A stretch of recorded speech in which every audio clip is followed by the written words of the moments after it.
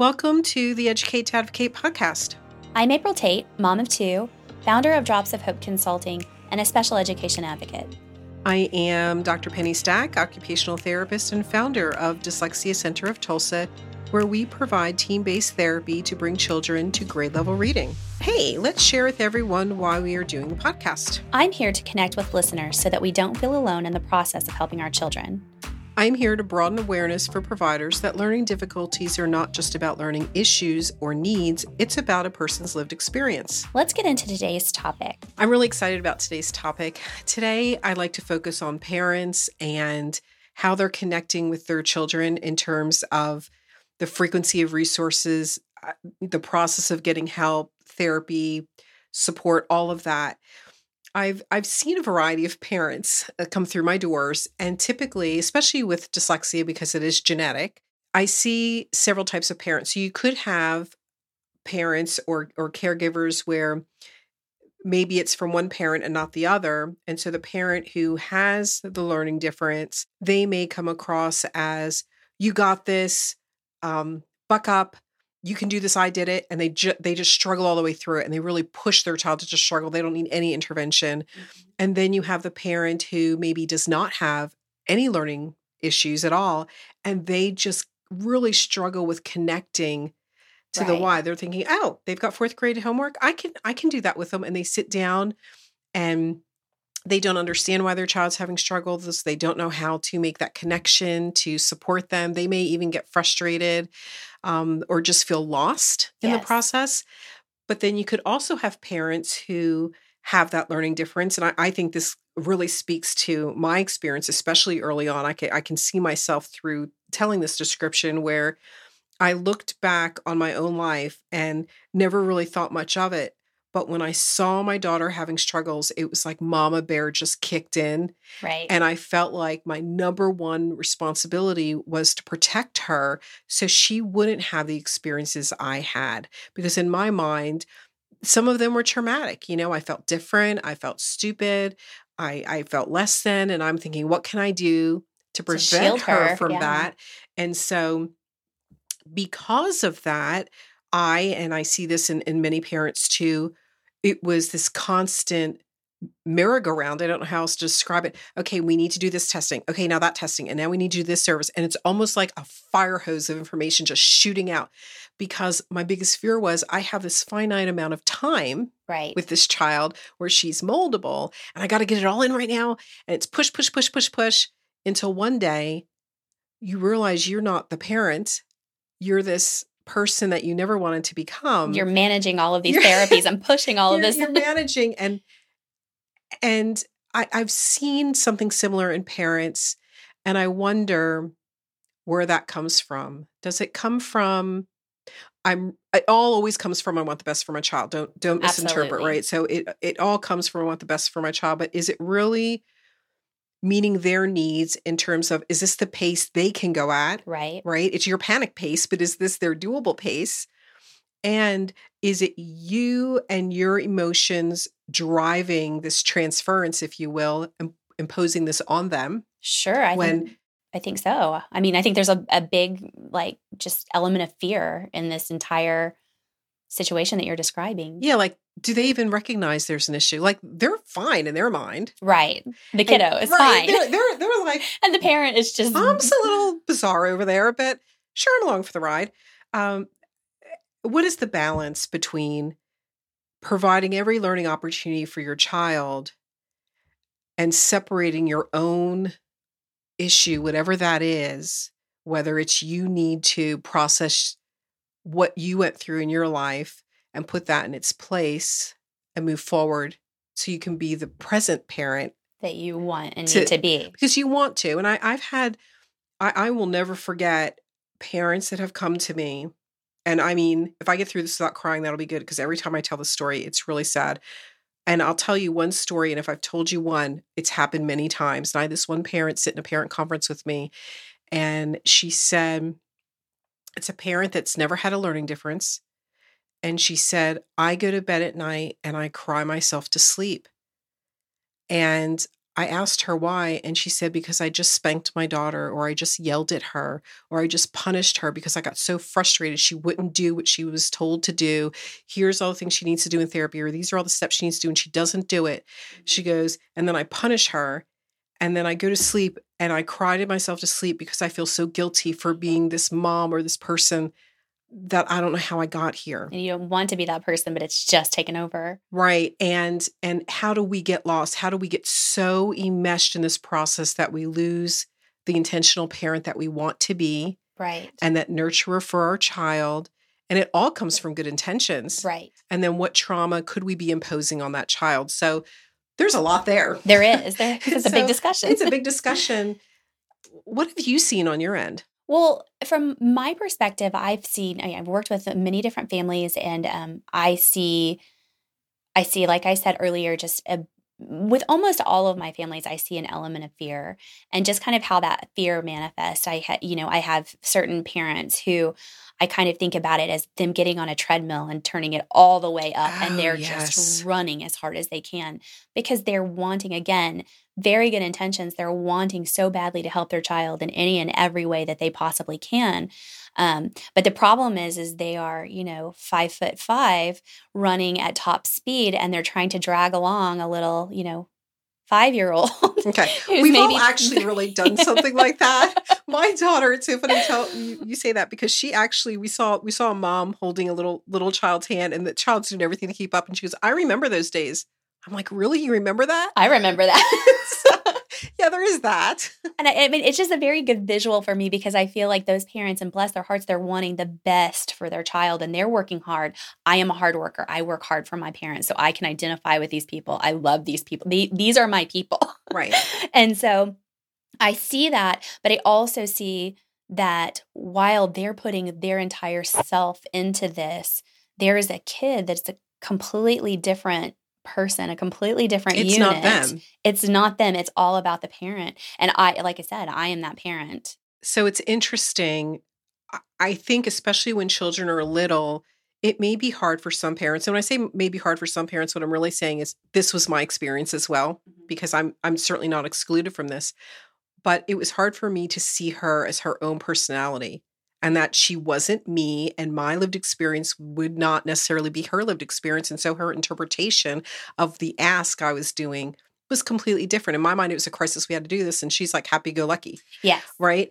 And my daughter, like many of these children, sometimes are wise beyond their years. Yes. And they tell you things, and you just sit back and like, where did that come from? And who's the adult? You know, and they kind of put you in check. And I remember, a variety of comments. And I remember, I can't remember the exact words, but it was basically like, all we ever talk about is school. Mm-hmm. And all we ever talk about is all this work I need to do. But what about being my mom? Right. That's like a stab to the heart. Sure. And I'm thinking, but I am your mom. I am your mom. I'm doing my best. How do you not notice this? But I think what was trying to be communicated to me, and in hindsight, of course, it's so easy to see, I was the only person, or the parents are the only people, or some relative, you know what I'm saying? Mm-hmm. That is their unconditional safe place to land. Yes. No one else can do that for the lifetime of that child. Right. Not a teacher, and I realized, hang on, that's my first important thing to do. Right. Be present. Be that parent that you want to be. Give the hugs. Right. Praise the small wins, and everything else will fall into place. Right. And that was so hard to turn that corner and realize it really could be that simple. And if you do that first, mm-hmm. It's amazing. Things will fall into place. It is. And I mean, you had said something a little bit earlier. You were talking about how parents, come from different places. So one parent typically has the learning disorder that the child has, and the other parent often doesn't. My dynamic is that way. I've never had a learning disorder. I've never had any of these issues. So for me, it's been really difficult, not only just going through the process, but for me, I feel like there's an extra step that some parents don't have, because not only do I have to learn about it, but I have to interpret it in my kid. And so whenever I'm working with my child and I can't get through to him, like, oh, we're learning a new math concept, and I'm teaching it to him and we're going over it, and we're sitting there, and no matter what I do, I can't get this concept through to him. I know I can hit the pause button and go talk to my husband. He can, without a doubt, come in, and within 5 minutes, everybody's on the same page and we're moving along, because he just has that understanding of where my son is coming from that I lack. And I think because I lack that, I tend to get a little bit fearful, because I'm like, what's going on? I need to understand, and I can't understand because I've never been there. And then I get on this, roll of, pushing, and that treadmill just starts going faster and faster and faster, because it's all my lack of understanding that I am putting out there. Does that make sense? That makes so much sense. It brings me back to something that actually happened this week. I also teach, and I happened to walk in the middle of an adult student having a massive meltdown. This wasn't a conversation I was part of. I literally walked into the room, and she had buckets of tears down her face, and she was there with her parents, and she's like, let's just leave. This will never happen. And she just melted down. And it was not my place to step in at the moment. There was obviously, this was mid-conversation. So I did what I needed to do, and I walked out. But I looked up when I walked out of the room, and I saw her sitting in a chair at the end of the hallway still. Oh, dear. After 5 minutes, the amount of tears.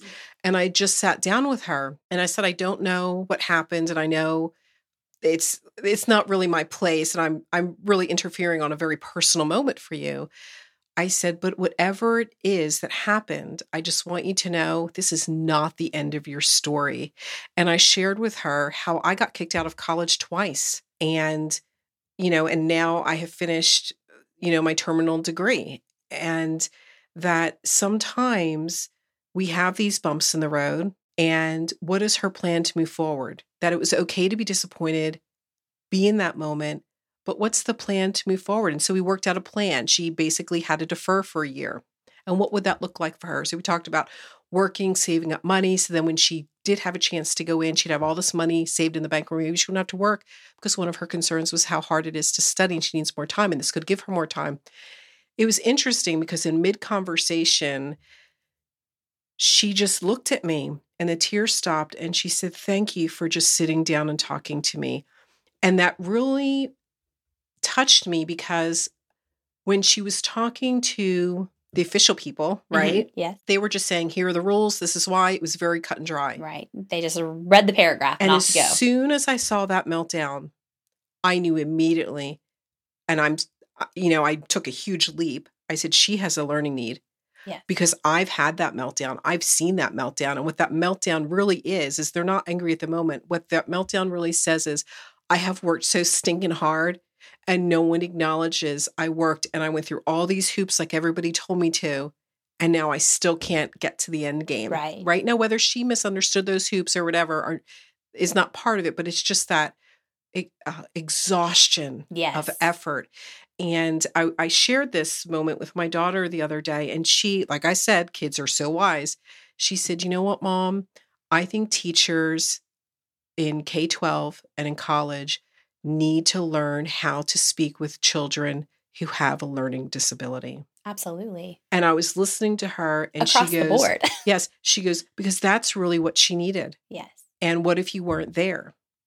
And so I think I love that you talked about having that balance with you and your husband, because you have that awareness that, okay, this is not my department, right? I got nothing. I needed here, reinforcement. Right? And you're able to reach out, right? Instead of pushing that hard, firm line that this is the way it is, right? It's so important to have your team. I was thinking while you were telling that story, this is a story that you told about, a college age student, but I am around younger kids, elementary kids. Sure. And whenever I sit with their parents and I listen to their concerns and I listen to their fears and I listen to the things that they're doing, all of these things that we're talking about, I realize that with small kids, parents get so wrapped up in the diagnosis or the current situation, what they're going through, that I feel like a lot of parents have a hard time seeing the end of the road. My child is going to be okay. This is school, and this is a blip on the radar. And once they get past this, there is life outside of school, and life outside of school looks way different, yes. Way different than life in school. And you're right. I have a lot of parents in conference that their fear will my child graduate high school? Will they get to the next grade? Can they support themselves? I remember Will asking, they be successful? yes, the very same question. And it is interesting because children grow up to be these amazing adults. You've used the term I love before. They're funny little creatures, They right? are. And they find their way. They do. And I think a big part of it is having that soft place to land. If they've got that person in their corner, no matter the path, whether it's bumpy or smooth, they'll be there. And I think the reason why parents ask that question or they are so diagnosis driven is twofold. One, it's almost a relief. I am not going crazy. It's not just in my head being made up, because some people tell me they're just lazy, or some people tell me they're just not trying. They're like, this is a real thing. So it validates. So that's one reason why Absolutely. a diagnosis is important. The other reason is they feel that they have to have that diagnosis to get services. Right. So I think those are two main reasons why they focus on that. But then you have the opposite parent who says, I It'll don't want a be kid fine. labeled. Well, I don't want them labeled, Yeah. right? And so I've had some parents, I give them the information and they say, I don't want to share this with the school. And I see two sides to that. Yes. And one side is, well, that's one way to get help, is to share this with the school, because your child's still going to struggle. Right. And I see the other side of it where they don't want their child labeled because it may have a negative impact. Absolutely. What's been your experience? I can talk to that just from my family. We have, we've done some testing along the way, and it's always been a fear. Like, I liked the idea of doing outside independent testing because I was able to get the information and process it on my own before I presented it to the school. It gave me just a little bit of peace to be able to say, okay, this is what we're taking. And if I didn't like what it came back to say, I could go get a second independent evaluation and say, okay, are these two hand in hand, right, before I take that to the school? And my husband and I have had lots of conversations about, just kind of filtering that information, what we want the school to know, what we don't want the school to know. Eventually, in my particular case with our kid, we passed the evaluation on in total, and we have a great working relationship with the school. We all got on the same page. But I understand that idea that if this school district makes a decision for your child, and then eventually, you're comfortable in the school district, but then you get transferred, or life moves you to another state where rules are different, and this label is on your child, what is the outcome of that label in that state? It gets really scary. It does. And I've seen a lot of that. I think about Texas, who has a robust program for children with learning differences, and they come to Oklahoma and they can't get near the services in the school that they had in Texas or the place they came from. And so they feel very lost of, how does this diagnosis help us, or what kind of support can we get? Right. So it is very different from state to state. It is. And I think, I think parents tend to be guarded because, our number one goal is to protect our child, and we don't want to put something bad on them that will follow them from place to place. But then you also have to balance that with, this information is going to provide services that's going to get them help them to be more successful. So I think, there is definitely that give and pull, that tug going on. I think that it's really important that you share that information. But I personally, like I said, I liked getting the outside evaluation so that I could kind of marinate in it before I took it to the school and said, here's what's going on. And that was how we approached that. But I feel like, sometimes people just need to hear that it's going to be okay. It's something that I think is really interesting. And I had a conversation with a mom this last week. Our world is changing every day. So fast. And education is not what it looked like 20 years ago. The workplace is not what it looked like 20 years ago. And I feel like some of our kids who are not traditional, products of the educational system are finding themselves in a world today where they can go out and use their strengths to be very successful. Whereas maybe 20 years ago, the suit and tie and behind the computer desk and on the phone, that might not be their niche, but now they're able to go out and be a different type of productive citizen, be very, very successful, very creative. And I think that our world is shifting to really appreciate and value that outlook. Whereas, before it was really scary, because when we were growing up, we were expected to go to school this way. We were expected to graduate this way. We were expected to get this job. we were expected to be there, 8 to 5, dress a certain way. There was a sequential order of what had to be done and what was acceptable as a measure of success. Absolutely. And I feel like little by little, that's shedding and our world is changing. And I think it's really exciting for our different kids that have different strengths and different abilities to be able to walk into a world that values some of the things that weren't valued when we were younger. Yeah. So I'm a product of that, right? The only way to be successful was to go to college. So I was the square peg in the round hole and just kept going until it finished, because that's what I was supposed to do. And I look back at the younger generation who are not buying houses. They are not getting married. They are doing things that they are interested in doing because they like it. And I'm like, going to trade school. Go you, right? I'm like, I wish I would have had enough confidence to be okay in my own skin just to do that. And if I was going to leave the parents with any summary of this topic today, it would be to allow your child that space. Yes. To have the awareness that your experience may not and will not be their experience. They are not you. Right. And that's so hard because we want to protect them, and that's where that comes from. But to provide them opportunities that gives them a diverse experience of activities, and they will find their niche. Yes. And to be that supportive, nurturing, it's okay to have a safe place to land parent first. Like, just flip it. Yes. That shouldn't be the leftover parts of you, which for me, that's what it became at one point. No, it's easily done. It is, because we're so busy, right? And it's just so easy to say, go do this next. Because in a parenting mind, it's like, I'm still doing something for them. I'm helping them. And you're checking off this list. Yes, the checklist, right? Mm-hmm. When really, they just need some quiet downtime to talk to you. Right. Or a hug or whatever that is. And you need to be okay with you to even get there, to be intentional with them. Absolutely. And, if there was one thing that I would like to leave the parents with from this conversation is just, we get so bogged down in all of this stuff. We're worried, we're fearful. We, more than anything, we want our children to be successful. But just the idea that school only lasts a certain part of their life. And once they're out of that environment, life changes entirely. So, while we're focused on, this whole education realm, that is such a small part of their life. And they are going to go on, and life changes. Whenever you're struggling with dyslexia, it's a very apparent and an everyday struggle in the school setting. But whenever you move out of that setting, it changes. It's still obviously a daily struggle, but it's not, someone's not grading you constantly on what you're doing. It's, you have spell check, you have, all of the different things that you can utilize to be successful. And so just to take a deep breath whenever you need it and understand that this is a small portion of their life. They're going to go on, they're going to do great, they're going to be successful in who they are. And, just realizing that the world is always changing, and we're becoming more acceptable of these different strengths, whereas we didn't have that in the past.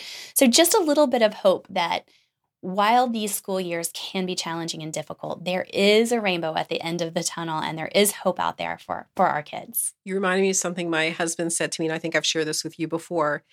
And he said, speak to her, meaning my daughter, the way you would speak to her when she's 30. Oh. And not right now. And I think it's just keeping perspective that what I say to her today will impact who she becomes, and what do I want that to look like. Mm-hmm. And I appreciate the conversation today. Yeah, it was fun. It was a good one. Well, we hope that we leave you today feeling empowered to advocate. Thank you so much for making us a small part of your day. We would love to hear from you and what's on your mind. So email us questions and comments at educatetoadvocate@gmail.com. Listen for your topic to be on a future podcast. Connect with us on social media. You can find us on Facebook and Instagram. Subscribe and listen to our podcast on iTunes, Spotify, Google, Stitcher, iHeartRadio, Alexa, and on most podcast platforms.